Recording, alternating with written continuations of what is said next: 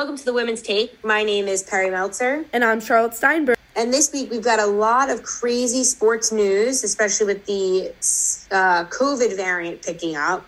Of course. We definitely have a lot of increase in cases all over the professional leagues. For example, we have over 80 NBA COVID protocol players not playing and now quarantining themselves in hotels and are not able to play their games. For example, the Knicks have over 6 players, Obi Toppin, Quentin Grimes, Emmanuel Quickley, all these players that are now not playing and now injuring their team to having to sign players from the G League. My brother made a joke the other night saying, the NBA is turning into the G League. All these players that are not supposed to be in the NBA are playing because their teams, affiliates, need them. Yeah, and we're seeing that the cases are very high everywhere. College campuses such as Harvard and Georgetown are already saying they're not going to be in-person learning until after the third week in January. And I'm curious to see how that's going to change all of the college sports too. We've got women's basketball and men's basketball really picking up, and they're starting to get towards that midway point in their season pretty soon before the tournament starts in March. And then we've got, in general, the NFL is having a lot of cases, and you got college football picking up too. So I feel like we're going to see some delays or a bubble type system again for March Madness, especially. Of course, you can't stop March Madness. That's like one of the biggest revenue generators for college basketball. But I really don't. I was reading Adam Silver's statement today about how the NBA is not going to stop. They're not going to do a bubble. Players are still going to get on planes from going to Chicago, Minnesota, New York, Florida, California. Any of these states, they're still going. And I find it surprising they don't want to just do one state, one stadium, multiple hotels, get it done as they did in the bubble. I think it's just ridiculous. Look, NHL is on pause until the holidays. They're done. They're surprising. Which is the smart move. I think it's really smart that they're doing it because why do you want over 80 of your NBA? Think about it. Put yourself in Adam Silver's shoes. You're a commissioner of one of the biggest leagues in America, or international because we have international fans, obviously, but put yourself in his shoes. You have over 80 players in COVID protocols. You have players like Trae Young, superstars, Anthony Edwards, all these players that are main 20-point contributors for your teams, and they're out. Their team can't use them. Now we have players like... And you would think that the money that they're losing is what they're probably most worried about, is the salary and all this stuff that's going to affect maybe the revenue, that's going to affect his money, but it really doesn't at the end of the day. And I think that it just becomes... There is revenue loss when a league is shut down. And I think, unfortunately, for the NBA, I think that the states might shut them down before they shut themselves down. Look, I thought it was really surprising. Kyrie Irving is now going to play in road games. He is not vaccinated. Which is so confusing. I get it. Look, the governor, Hochul, is not allowing people to play if they're not vaccinated. But what does that say for the rest of the league? They see Kyrie Irving playing. He's not vaccinated. What happens if they have a family at home and I don't know, I don't want to be exposed to someone that's not vaccinated. We're sweating. Right. We're running. I was wondering too. I don't get it because it's not because, she's a salty Knicks fan. That's what I've gotten a lot. But it's not because I think I'm trying to say, the safety of the players. What happens? Okay. I feel like there's going to be all of these issues, and we saw LeBron was on COVID protocol. We just saw, I think Durant just went into COVID protocol. All these teams that are actually supposed to be really good are not going to be as good because everyone is sick. And I think that that's a huge problem. But the interesting thing to me is, and I don't know if it's the regulations of the way college sports are, we have not heard from, or if I'm wrong, very many college athletes having to sit out their season right now because of COVID. Is that because the university and NCAA? I don't really know, but, it's also, I believe in karma. I really do believe it. My family believes it. Yeah. Nets don't have any of their big three. No Kevin Durant, no James Harden, no Kyrie Irving, all gone with COVID protocols. But I find it interesting that the NCAA is not all these star players from Gonzaga, Chet Holmgren, or Buddy Boeheim from Syracuse, or the coaches like Tom Izzo, or any of these people that are not saying, they've entered COVID protocols. It's not just the NBA players, which I find a little fishy. there has to be other people testing positive? I think the NCAA has very strict regulations because these athletes are students. So these are individuals that have to be in classrooms. A lot of universities have stricter testing policies than even Syracuse had. I think that definitely has a lot to do with all of those types of components, that these are also a lot of these people, like some of these athletes that started that just turned 18, some of them were minors, like these are kids, like these are not adults yet. And they think that universities are taking it into their own hands to make sure that the COVID issue isn't a big deal. We're seeing a lot of big players with big injuries, but we're not seeing a lot of COVID, which I definitely find very interesting. I think, obviously, Omicron variant, we don't know much about it. It's 70 times something. I don't know. My dad was telling me it's like 70 times stronger than the Delta variant. And, it's really interesting when we come to March and all these teams want to play in the bubble.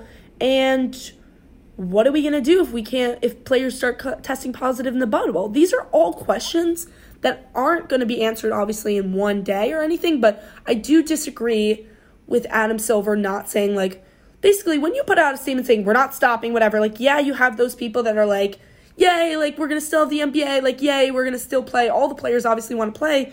But then what happens if, like, I don't know, we're at 80 right now, and it's Tuesday. 120.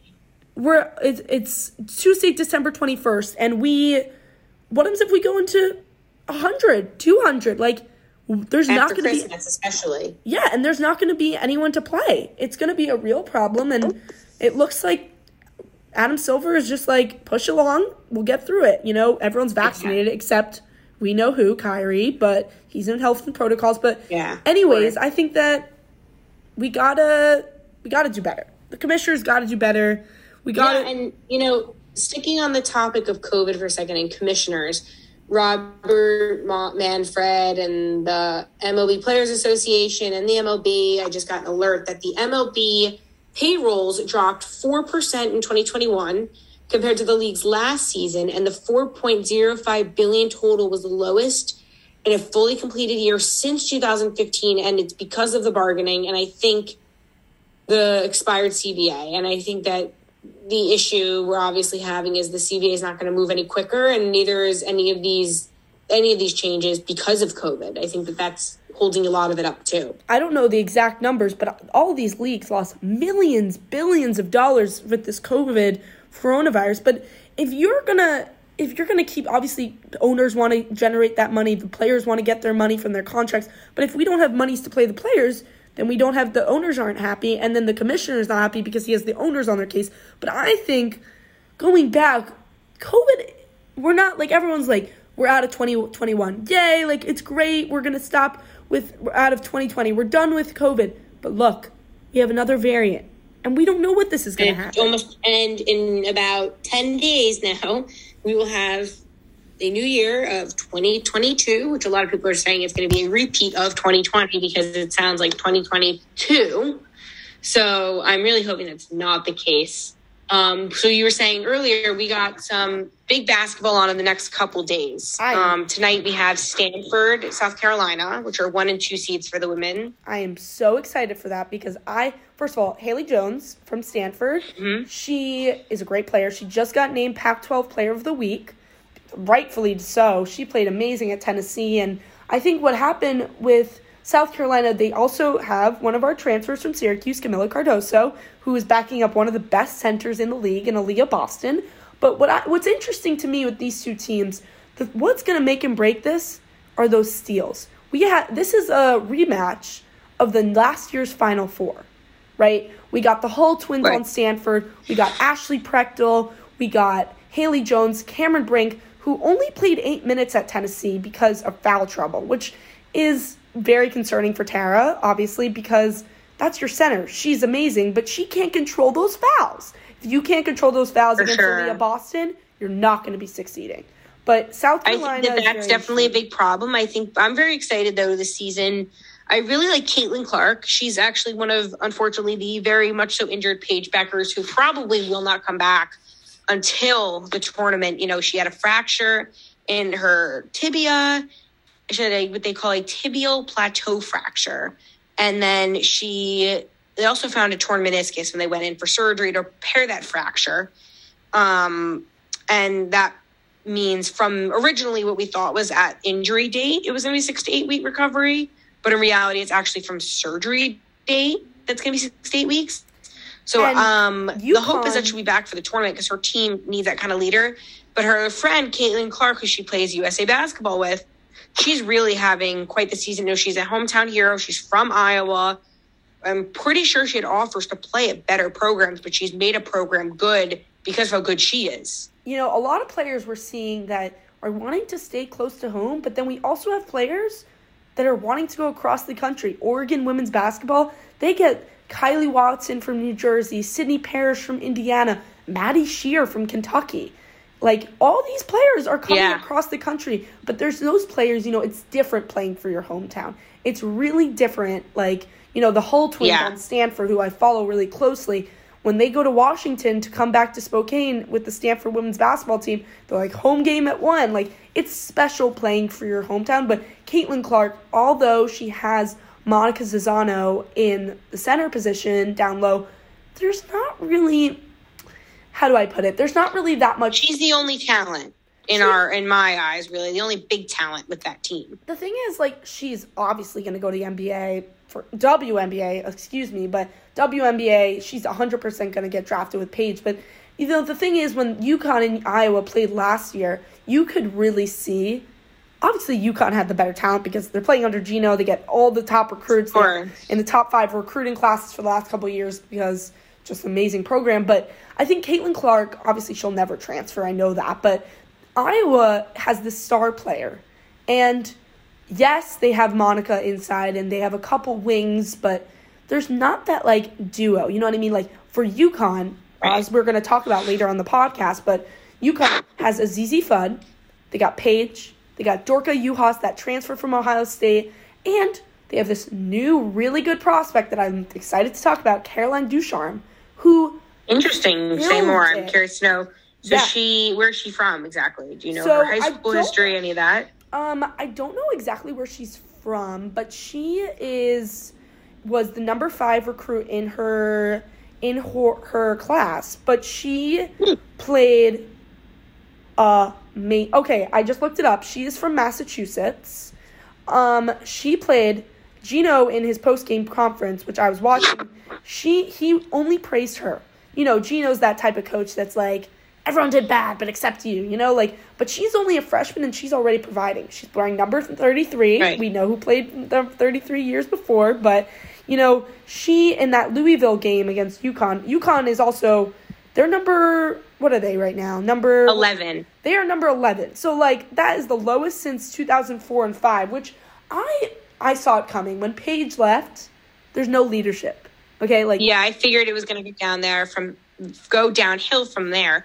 Another interesting athlete we saw play for Sierra Canyon a couple weeks ago, and they played at the Staples Center, now called the Crypto Center, I'm pretty sure. Crypto Bank Crypto or whatever. Centers. Bye-bye Staples Center. Something like that. Well, Juju Watkins. Who's that? Is class of 2023, but I'm expecting by the spring to have a commitment from her. Where do you think she'll go? I'm thinking Oregon.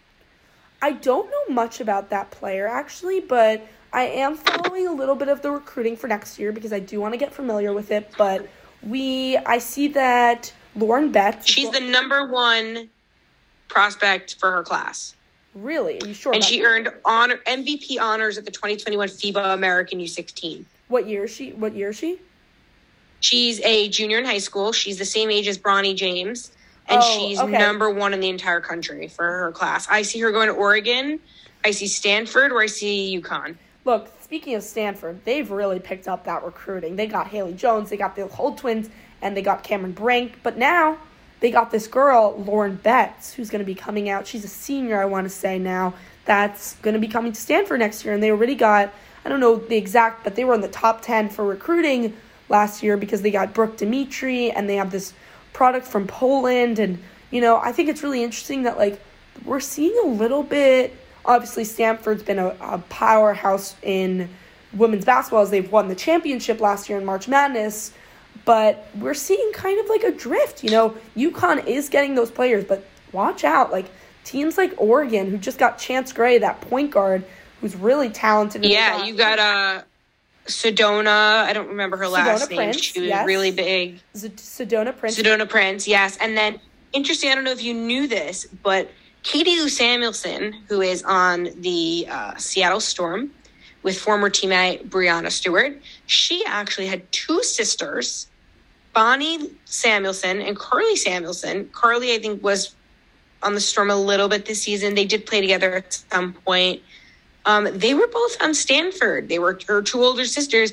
Katie Lou was better than them, blew them out of the water with numbers, and she ended up going to UConn and did play Carly, who was, I think, only a grade or two older than her when they got to college. So it's very interesting to see, like, divides between these players and their families. Yeah, I think Geno also, like, he's kind of seeing, like, the game, like, when you have all those years with Morgan Tuck, you got Brianna Stewart, and you got Mariah Jefferson at your point, it's obviously stable for 4 years because you got all 4 national championships, but you don't have them anymore. You have to develop with Paige, your best player, arguably, your best player going down, and what you can't just focus on, all the media is focused, oh my God, wait until February, oh my God, we're going to get her back. But what about now? Who is going to be that provider spark? And I see it as Caroline Ducharme. I also see Dorka Juhas. But, the Louisville game, they just did not look good. I think it's interesting that, that UConn is just struggling. The world has never seen this. And I talk to everyone. Everyone's like, oh, they'll be fine. Like, they're UConn. But, seriously, they're struggling. Olivia Nelson-Ododa only put 5 points up in 27 minutes.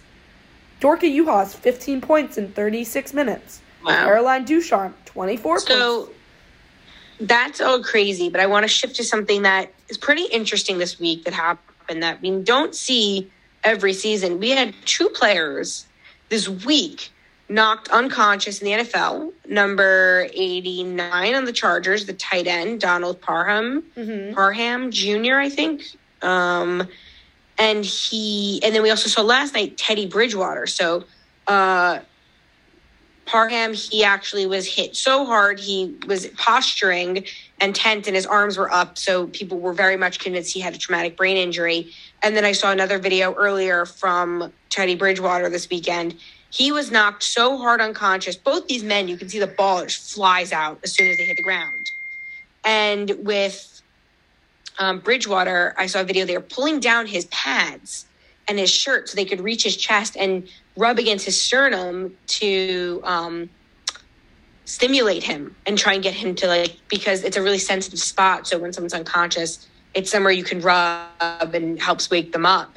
But both these guys, so we're seeing these hits and it just, there's not really much, concussions. We can't really do much. There's been attempts to prevent. A lot of these guys are very aware of them.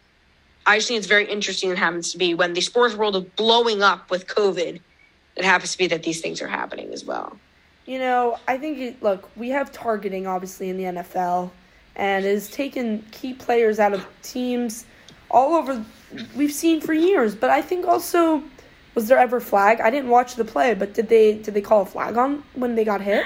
It was just a sack, I'm pretty sure. And it was also an attempt to receive the touchdown Teddy, right, for both of these. I don't think that it was an intentional hit. It was just the way they might have actually for Teddy Bridgewater, because in the video I saw, they hit his legs and he went up and tried to break his arm, put his arm down to break his fall, and basically his head broke his fall.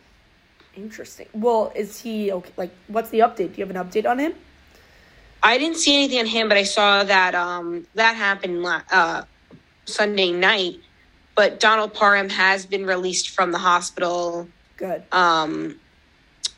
He should be released, is what they're saying. He suffered a pretty bad concussion. And as of 4 days ago, the San Diego Union-Tribune says that he should be released soon.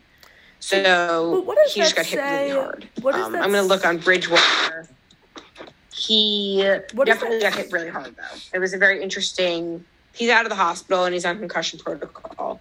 What does that say for the rest of the NFL? And he's unlikely to return to play against the Raiders. Yeah, obviously. I don't think he's going to probably play in the next game. Obviously, it's a traumatic hit. But what does that say for the rest of the NFL? Like, when we see these plays get hit, like I remember a couple of years ago, Patrick Mahomes got hit pretty hard, and everyone was so concerned. And, like, you know, just because it's not a star player, like obviously Teddy's had his years, and Donald Parham, obviously tight end, but he's still getting it out there. But what does that say, like, about the NFL? Like, should we have a different call? Like, first of all, if it's just marked as sacked, like, there should be some, like, if you're hitting a guy that, obviously, it's contact sport, they're signing up for that, but that should probably be a flag. I'm really surprised to hear that there's not a flag on that play, because obviously it's a hard I think, you know, there's the whole roughing the passer. That's a huge, you expect to see that when a quarterback takes error like that.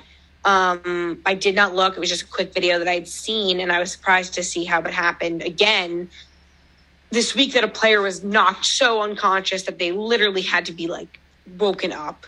And then I just think that the concussion protocols have gotten a little bit stricter over the last few years, which is necessary, and that's the change that needs to be made. Yeah, I don't know. I kind of feel like, you know, we always see on ESPN, they highlight obviously the top players, but what is that, like, you know, I think that we got to understand that, like, it's a contact sport, obviously, like, rugged, we're going to get down and dirty, everything, but, like, got to protect the players. Like, the brain, CT, sure, all this stuff that's going on, I'm not obviously a brain specialist, but all that stuff that's going on, we have to protect them somehow, you know? Well, we're seeing a lot of these players be diagnosed with the chronic traumatic encephalopathy in earlier than pre-death. I think that they're finding symptoms a lot quicker now, if I'm not mistaken. I think that they are saying that there are people that are clearly exhibiting symptoms, and now they have ideas of what it is. Yeah, you know, I think that I understand it's a contact sport, but we gotta do better. I don't know, what we got to do, but transitioning a little bit, MLB lockout. We're still in a lockout in the MLB. No progress. Yeah, for sure. And I think the payroll drop is going to definitely be affected. I think COVID is affecting this lockout a lot, as I mentioned earlier. I think that people are trying to bargain. I think things are trying to get out. But at the end of the day, we think that the MLB is going to win. The players are going to win this. They're going to get what they want. That's what I think, because without the players, there's no league. I think the players win. It's not going to be like a win. I would say the players are going to have to compromise on stuff. They're not going to get everything they want on their list of demands. But I think one thing that they're really valid for saying is, like, getting a universal DH. Like, my Mets, we don't have a DH. We have to have pitchers pitch. Right. Hit. And during COVID, they did switch it back, so everyone had a DH. But I think the universal DH will be better for a lot of the pitchers. Yeah, and, you know, look, a lot of MLB moves are still happening. Look, the Mets just hired Buck Showalter, which is a great move. But I saw that, yes. He'll be wearing number 11, last worn by Kevin Pillar. Love him as center fielder. But, you know, I think that the MLB has a long way to go. I think they'll get resolved before the season. Players want to play. The owners want to make money. The fans want to watch. It's a win-win for everyone, but it's going to be sooner than later, because I'm pretty sure pitchers and catchers report is pitchers and catchers 2022 is Valentine's Day. Oh, wow. Okay. Happy Valentine's Day, everyone. It's on the earlier side. So they've got to boogie and get it together and figure out what they want. But there's still some key... We're going to have a really delayed season again otherwise. Yeah, of course. But I still see there's some key free agents still on the market, right? We got... Yes. There's Trevor Story. Chris Bryant. Carlos Correa did not sign that deal with the Tigers, actually, before the lockout, I saw. Wow. But he'll probably go after the lockout's done, obviously. Pretty much a done deal. He actually turned it down, is what I was reading on Instagram, that he had turned down that and didn't want to sign yet. So what team is he on now? He's not signed. He's not on a team right now. Wow. Well, you know, my Same Mets... with Chris Bryant. Chris Bryant's not on a team. Yeah, and look, Chris Bryant Neither is Anthony Rizzo. Chris Bryant doesn't want to go back to San Francisco. So, and he doesn't want to go back to Chicago. So he does not. He does not. So the Mets are open. I think that's the top priority. I can see him trying to follow Rizzo to New York because Rizzo would like to stay in New York. I don't think so. I wouldn't be surprised if he goes to the Yankees or the Mets because he wants to be near Rizzo again. I don't see him. I see him going to Texas. I think they're trying to just give all the money out they can. I don't see him going to the Yankees, and I'm not being biased, but I just don't think he fits that scheme, really. I think with the Mets, he can play with Francisco Lindor, and they got Max Scherzer and Jacob deGrom, arguably the best duo in pitching there could ever be, and, that was really interesting. When Max Scherzer signed, I was like, wow, my God, the Mets were really going after it. Steve Cohen was not playing around. He wants that World Series. But, I think the Rangers are obviously spending big because they're a small market team. They got to attract fans somehow. And if they get these free agents, they're back in the playoff race. I see Texas getting back into the free agent market and signing maybe some bullpen help or maybe another they got Simeon, obviously, and they got Seager. I see them adding, another infielder or maybe a catcher. So, we'll see. So, the Yankees are interested in Carlos Rodon, the White Sox pitcher. Yeah. His wife actually made a comment on Twitter about the entire situation, which is kind of funny. They wrote something, according to Chicago's Daily Herald, Yankees among teams in interest to Carlos Rodon, and it was like the Cubs don't seem to be figuring to spend another money on another starter, blah, blah. The Yankees, Red Sox, Angels, Mariners, and Dodgers are among the teams rumored to be interested in signing Rodon, and his wife quote tweeted it and said, man, wouldn't it be cool to end the lockout and find out? Laughing, crying emoji. And then, is it vague? Absolutely. Did she turn down the Yankees entirely? Definitely not. I also saw a potential of how she liked a tweet that the Yankees had put out. So it seems like the Yankees are a favorite for him, which would be helpful for their bullpen. But I'm not sure where some of these big names are going to be going. Also, Carlos Rodon is, I think, a starting pitcher. So he would probably be in your rotation of five. He is. Yeah. I'm pretty sure he's one of their starters, which would be very helpful for the Yankees, and they need help in that lineup. Yeah. Well, that's going to conclude episode 2 of our podcast from the Women's Take. I hope you guys enjoyed. Yes. We're going to try and get on a regular schedule. Obviously, we are on winter break from Syracuse University, so we have some vacation plans for the both of us, but we will try our best to record an episode 3 by next week. But thank you so much. If you made it this far, follow us on social media at the Women's Take on Instagram, and then our usernames are at Char Steinberg and at Perry Meltzer. But if you want to tune in for next episode, stay tuned on the social media. We always update, and we always have the greatest and best news coverage from women. Anything else, Perry? That is it. You've covered it all. Okay, see you guys. Hopefully we are not reporting live with the league shut down. Yes. Okay. Bye, guys.